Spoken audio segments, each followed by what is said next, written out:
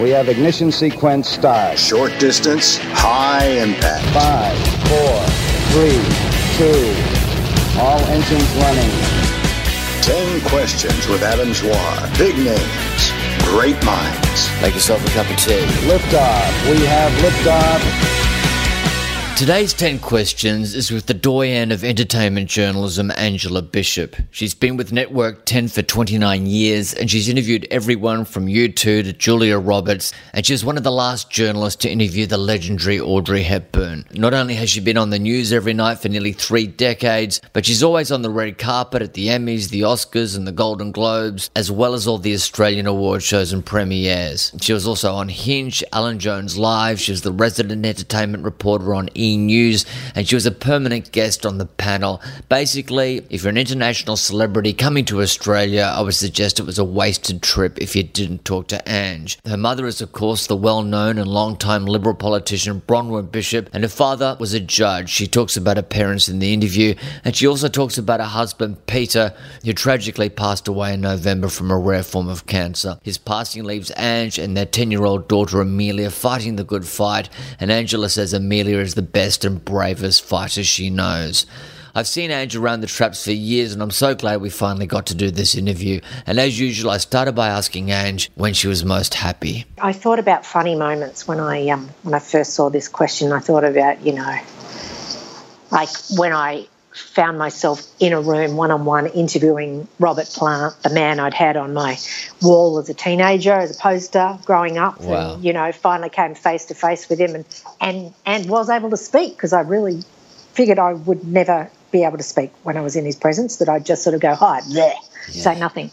So that was a pretty happy moment. And I have to say, the very first ever episode of The Panel, because Working Dog had rung me out of the blue and said, we'd like you to be on this new show. I said, what is it? They kind of explained it. I kind of didn't really understand, but I said, yes.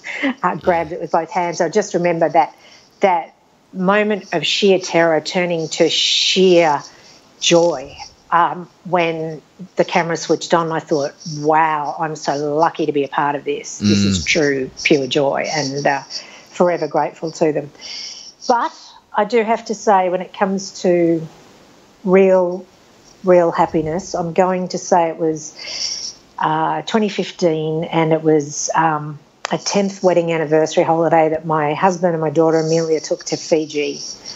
And it was just everything you could have hoped for. Weather perfect, meals perfect, everything perfect, just, non-stop days in each other's company and just... it was magical. I bet. The panel was really something that brought you to national recognition. Definitely, yeah. It was really something where you were able to kind of show your personality, and because it's a different thing to just reporting versus kind of you were having a chat with people, and we really got to know you. It was great. Well, it's the last thing you're ever supposed to do in the news. I'd spent my whole career till that point making sure, keep the personality out of it. It's about delivering the information, delivering the story. And so, that's why it was like jumping off the cliff, because it's, oh my God, it's just me. They're just going to find out about me. And that first episode, just in case I wasn't nervous enough, I had been over in Perth the night before for the first U2 concert of the tour that year, and interviewed Bono backstage. That was an interview that I think was supposed to take place maybe 11:30 p.m. Actually took place nearer 3 a.m. and then I just stayed awake, got on the red eye back to Melbourne, pretty much walked into makeup and had a kind of a meeting, and they said, this is basically what we're going to do, and then we went live at 9:30. Oh my God. So it was but again, pure joy, pure happiness. Yeah. It was a great show to be a part of, and really groundbreaking at the time. You look around and you see panel shows everywhere, in so many places and so many manifestations now, but that was the first. That was the one that came first. And as I said, forever grateful to the guys for thinking of me. Well, yeah, it was like unbelievable in a way, because if you pitched it on paper, you go, I don't know if that's going to be that, visually interesting, but it was compelling television. Exactly, because they'd say no overlay, and I go, oh, good, so it really is just me, just chatting. And then we weren't allowed to talk about what we were going to talk about, so you couldn't even run it by anyone because I wanted everything to be spontaneous, and I think that was the secret. It was all spontaneous. Yes. Those working dog guys do know what they're doing. They are, each and every one of them, geniuses. Totally, because if you look at Thank God You're Here in America, I think there was a little bit of this is what the improvisation is going to be about, and people kind of came on with bits prepared, whereas with the Australian version, you did get a sense that they were just like walking on and jumping off a cliff.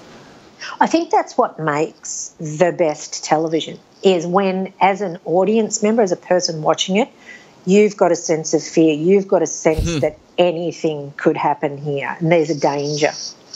And that's my favourite television to be a part of too, anything that's live like that where you just don't know where it's going to go. Yeah, absolutely. And who would you like to apologise to and why? Yeah. I see, the chances are I'm going to run into him, so I should have the apology ready, I think. Daryl Braithwaite, of course, in the 70s, late 70s, was, of course, a huge star, Sherbet, Big Heartthrob, and the whole lot. Sadly for him, he lived not too far away from me, and sadly for him, I cottoned onto that fact because I was walking home one afternoon and saw him in the front yard doing Tai Chi with his top off.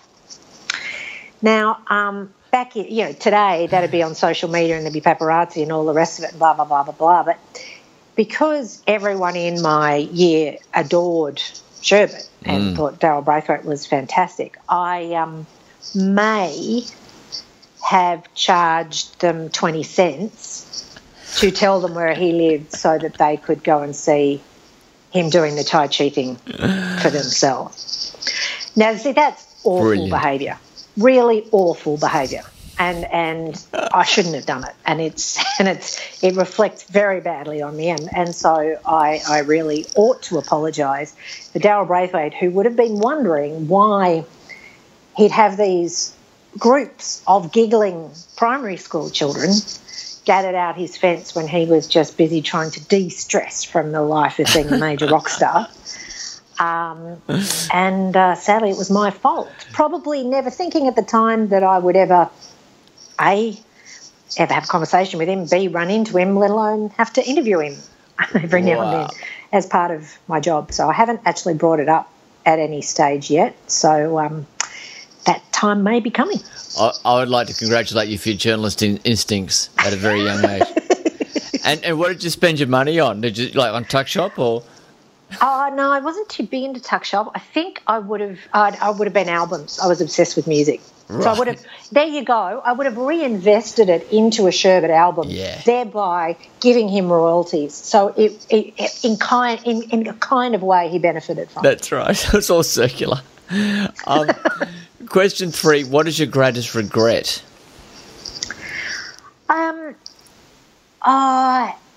Occasionally I look back at moments in my career where I didn't back myself, and I go, you just should have backed yourself there. You shouldn't have let people convince you that you weren't right. Do you know what I mean? And then I go, but then some other sideways opportunity has ended up happening and it's kind of all worked out anyway. Do you know what I mean? So then I think that's not really a regret. I do regret that the clothes and hairdos that I had early on air in Channel 10 News in the early 90s are still here for everyone to find. And there's pretty much not a day goes by when one of the new young reporters calls me over to their desk to say, look at this, which is just by virtue of the fact that when you've been at a television network, the same one for 29 years, there is that kind of evidence lying around. And that, and coupled with the fact that some nasty, nasty man somewhere in the world keeps making televisions bigger and clearer. And I believe 8K is coming. And as Lord. I get older, they're getting clearer and bigger. That's another thing I regret. Well, I first met you at Tropfest, and every year they do a kind of a montage of John Paulson's different haircuts over the past 23 years as well. It's one of the it's one of the problems with having kind of thick hair.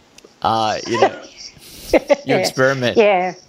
But when you're a woman, come on, Adam, it's 50 times worse because you're going to throw in shoulder pads, giant earrings, coral lipstick, electric blue mascara. The horror. The next question is, what will you still need to do to feel you've lived a satisfactory life? There's lots more than I want to do. What I love about this business is that you constantly have the opportunity to learn new things. The whole digital world's opened up things for me. I find it exciting. I love playing in the digital world and using that to tell my stories as much as I have in television up until now, and occasionally radio and the like. So I just love the idea to keep going. Longevity in this business is what I seek and what I hope to achieve. I'd love one day to do an entertainment show with a twist, something that's not cheesy, something that's not what people expect. And I've kind of got sort of an idea percolating in my mind. I love playing on radio. I'd love to do more of that as time goes on. I love the opportunity to play in all these new sandpits. It's just fun times. Fun times ahead. You can't stagnate in this business. That's the joy of it. That's the greatness of it, because it is constantly changing. You seem to be working harder now, with Studio 10, and then you got the news, and you got everything in between. You seem to be working harder now than you did back when you started. Back when I was young enough to be working that hard, yeah. Well, the digital medium, you have to deliver more, don't you? Yeah, and I think that's true for everyone in journalism today. You're doing online, you're gramming, you're tweeting, you're doing all of that. You're preparing online material. You're getting your main story done as well, which back in the day, let's be honest, you did one story for the day. That was all you worked on for the whole day, and I can't even think back to those days because now I write it, I edit it as well on my computer at my desk on top of everything else. So you've picked up new skills there, so to speak. But again, it's a change I've embraced because I think the more you do, and it's something I found when I became a mum, the more you do, the more you can get done. Yeah. And I like that busyness, and I like that constant movement. And I'm going from live TV to preparing a report to doing a radio interview to jumping out on a red carpet. I love that all that's part of my day. Yeah. I'm fascinated. When did they actually tell you had to start editing your own stories? That was some years back. Really? Let me think. Maybe 5 years ago. So we actually had to learn how to. Now, I had, back when I was working on Hinch, when I was a reporter on Darren's show way back when, I'd actually learned to edit in what was called an old 900 suite back in the day. Do you remember those? Oh, yeah. They're like a tape-to-tape linear editing. Yeah. You made a mistake, you had to go back to where the mistake was and re-edit, not like today where you can jump in anyway, non-linear. So I had a good idea about editing in my head. So I sort of had probably my brain trained in that manner. So it wasn't too hard to learn once I learned, and then you just get in the habit of doing it, quickly.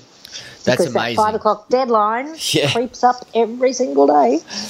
It's amazing that you could do on the reels. They were like, not reels. I'm not that old. No, the video kind of things. Betacam tape. But I'm not that old. Please give me a minute. I'm not saying you're editing on a Steenbeck. I'm saying Steenbeck. It was those. I just remember the guys in there. This is the 90s, right? And they kind of they had these kind of. I don't know. It was tape, though, wasn't it? It was Betacam tape. So like the same ones you had at home.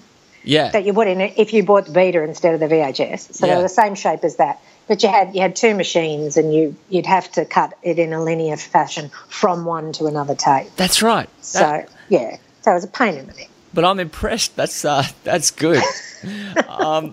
Question 5 is, who is the person who most influenced you and how? I can't divide it. I have to say both my parents, my mum and my dad. So my dad was a lawyer who became a judge, and Mum you might have heard of. Yes. She was a politician for most of my life. So what I got from each of them, my dad, two things: sense of humour. That's the thing that I always remember about my dad, and some of the happiest memories I have are of sitting down as a kid listening to Bill Cosby records, which I suppose isn't the right thing to say anymore, but that back then it was okay. Listening to watching the Dave Allen show. He'd let me stay up and watch Dave Allen with him. Do you remember Dave Allen, the Irish comedian who'd sit on a stool with a whiskey and a cigarette and just tell jokes? He was just gold. Good taste. Your dad had good taste. Yeah, he had great taste.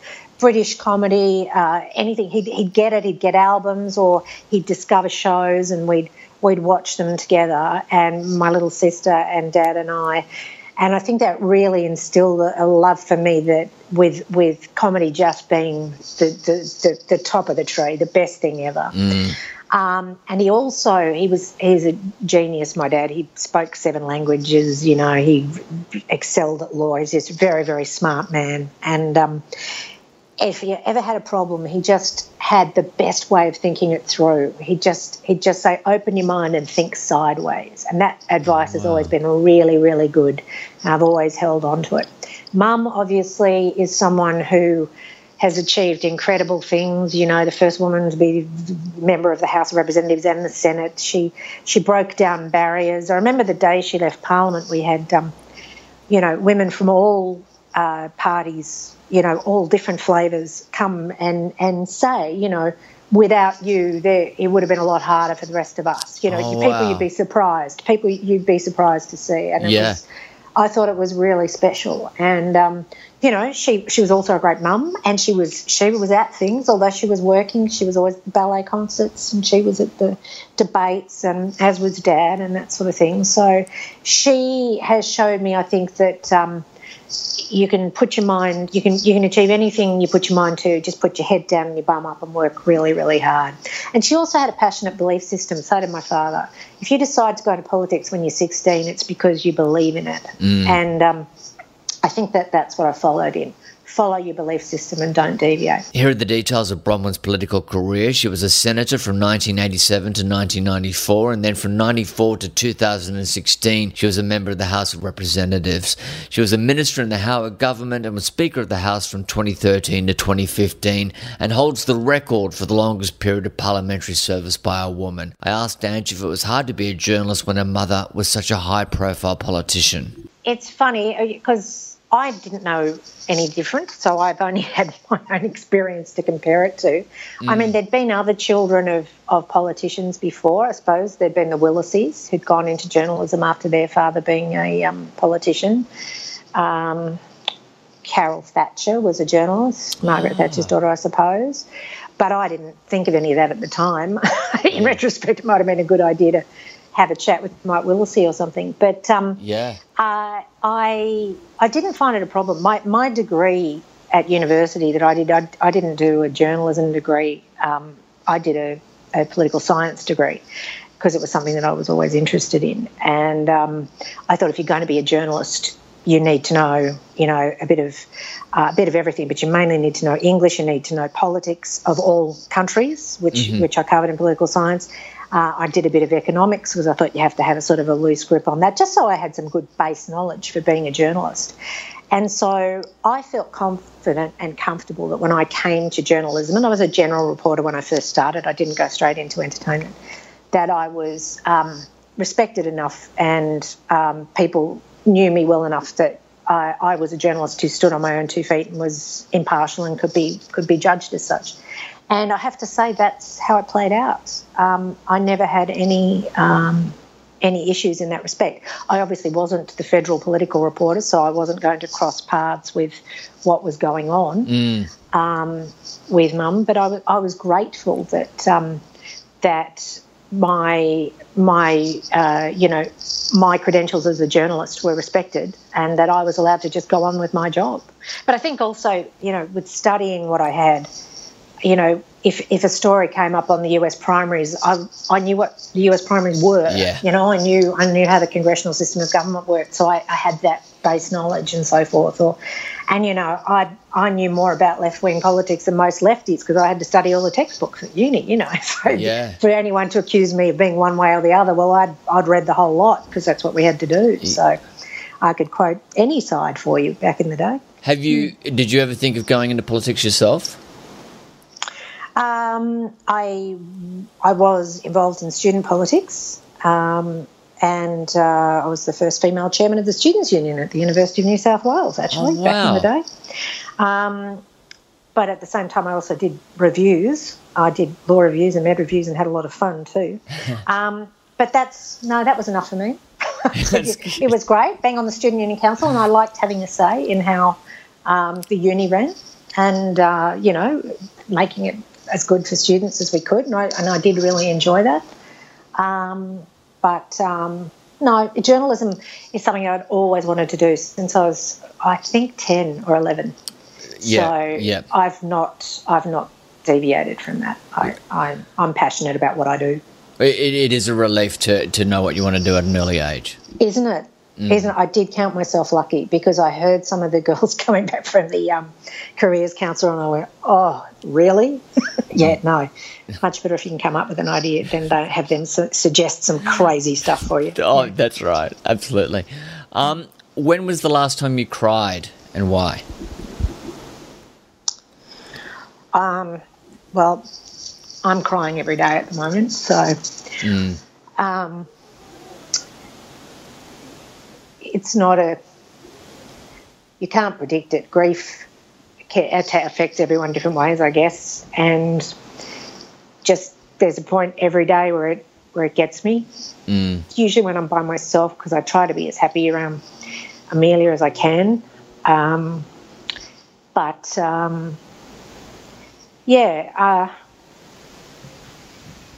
I don't know how long that'll go on for. It's a new normal, and it's not something I'd wish on anyone. Has there been any great advice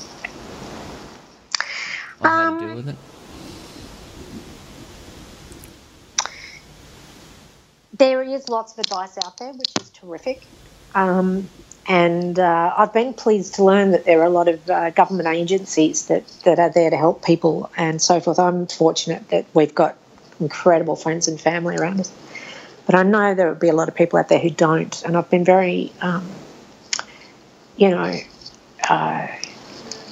been quite amazed by how much is actually out there and provided by some wonderful caring people at various services that are out there.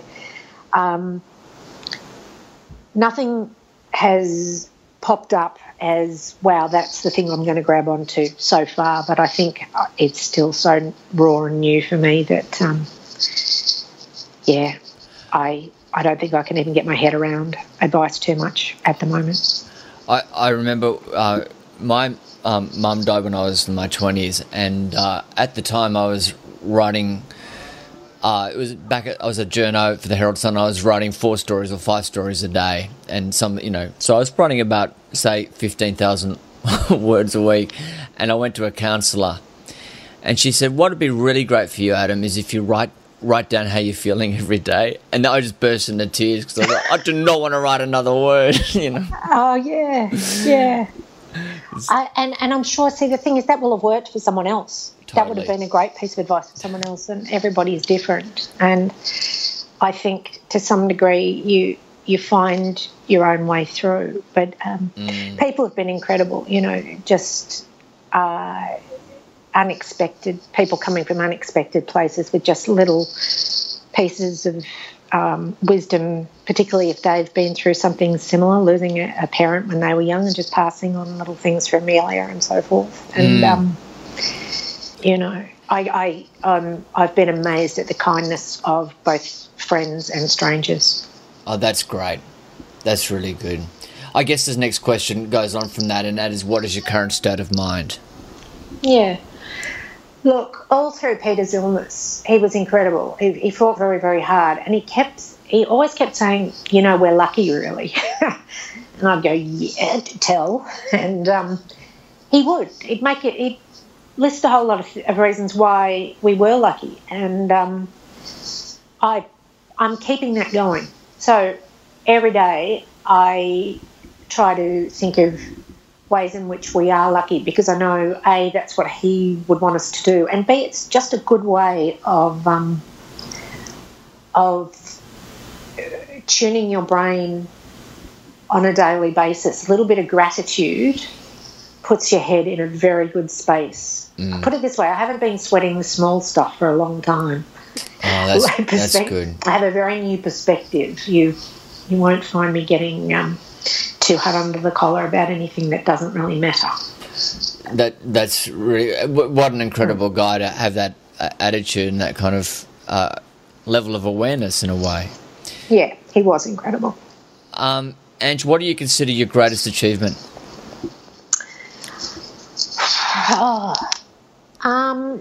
Look, any day I get through the juggle of being a working mum, I think. Any day when you got a day and you get everything on, the lunch boxes right, Amelia's in the right uniform for school, she had the right equipment for whatever she had to go, and I got all my work done, and we got home at the end of the day, we sat down to dinner, and I go, nailed it today, nailed it. I consider that a great achievement. By the same token, when the day is a catastrophe from beginning to end because I've ballsed everything up, it's a great achievement if I can not beat myself up too much about it. Yeah, Does that make sense? Totally. I spend a lot of time beating myself up. Yeah, me too. And do you know? Has to stop.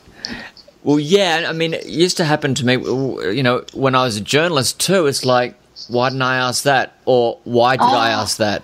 I'm like, I still do that, Adam. I still do that. I can't have an interview and I go,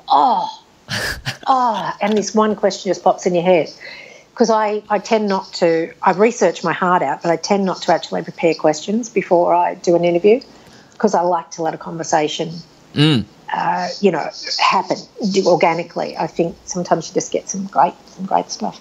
But then every now and then I go, but I should write maybe just something down, and then you walk out and go, wow, I should have asked that. That would have been great. And I beat myself up for the whole day. You're absolutely right. And I just go, well, this story's okay, but if I'd asked that, it would have been amazing. Yeah.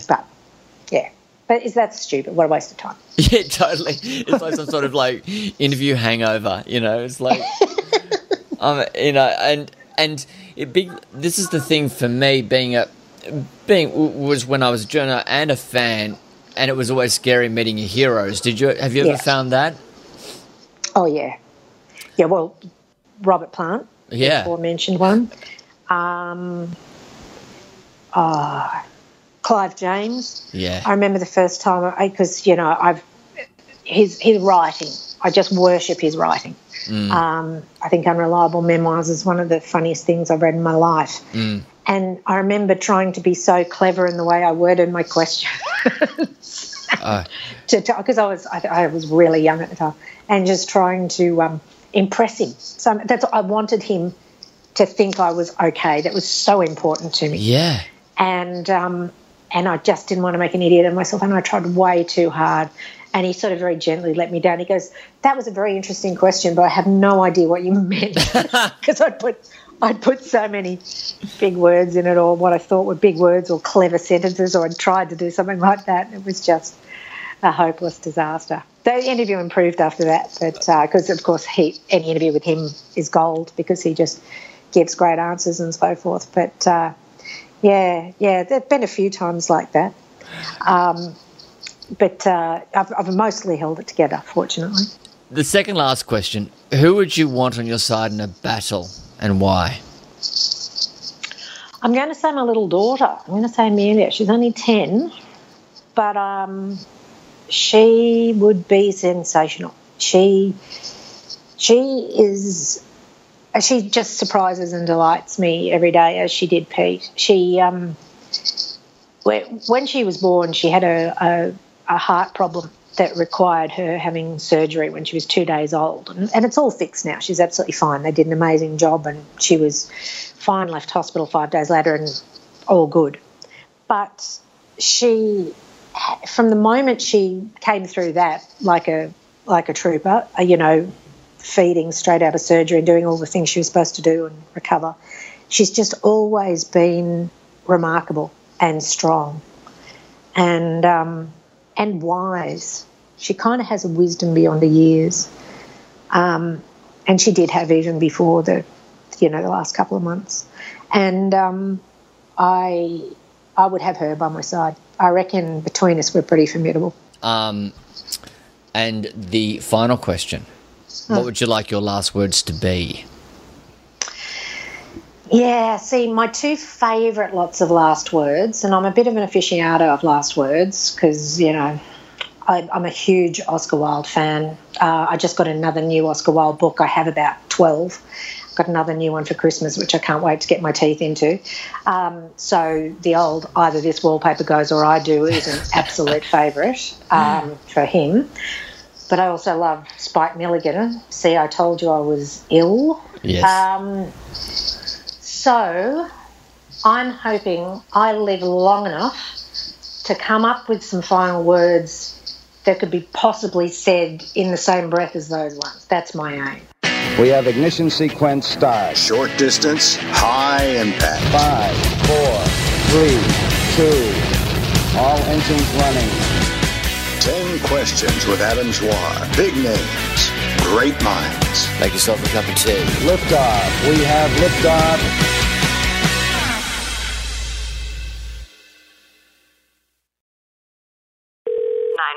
Where is your emergency? America's 911 call takers work around the clock to keep us safe, answering more than 240 million calls each year. They support and protect all of us. And they deserve our support too. That's why this April, National 911 Education Month, we want to thank our area's 911 call takers and dispatchers by sharing their stories. Thank you, 911, for being there when we need you most. Visit thankyou911.org to show your gratitude today.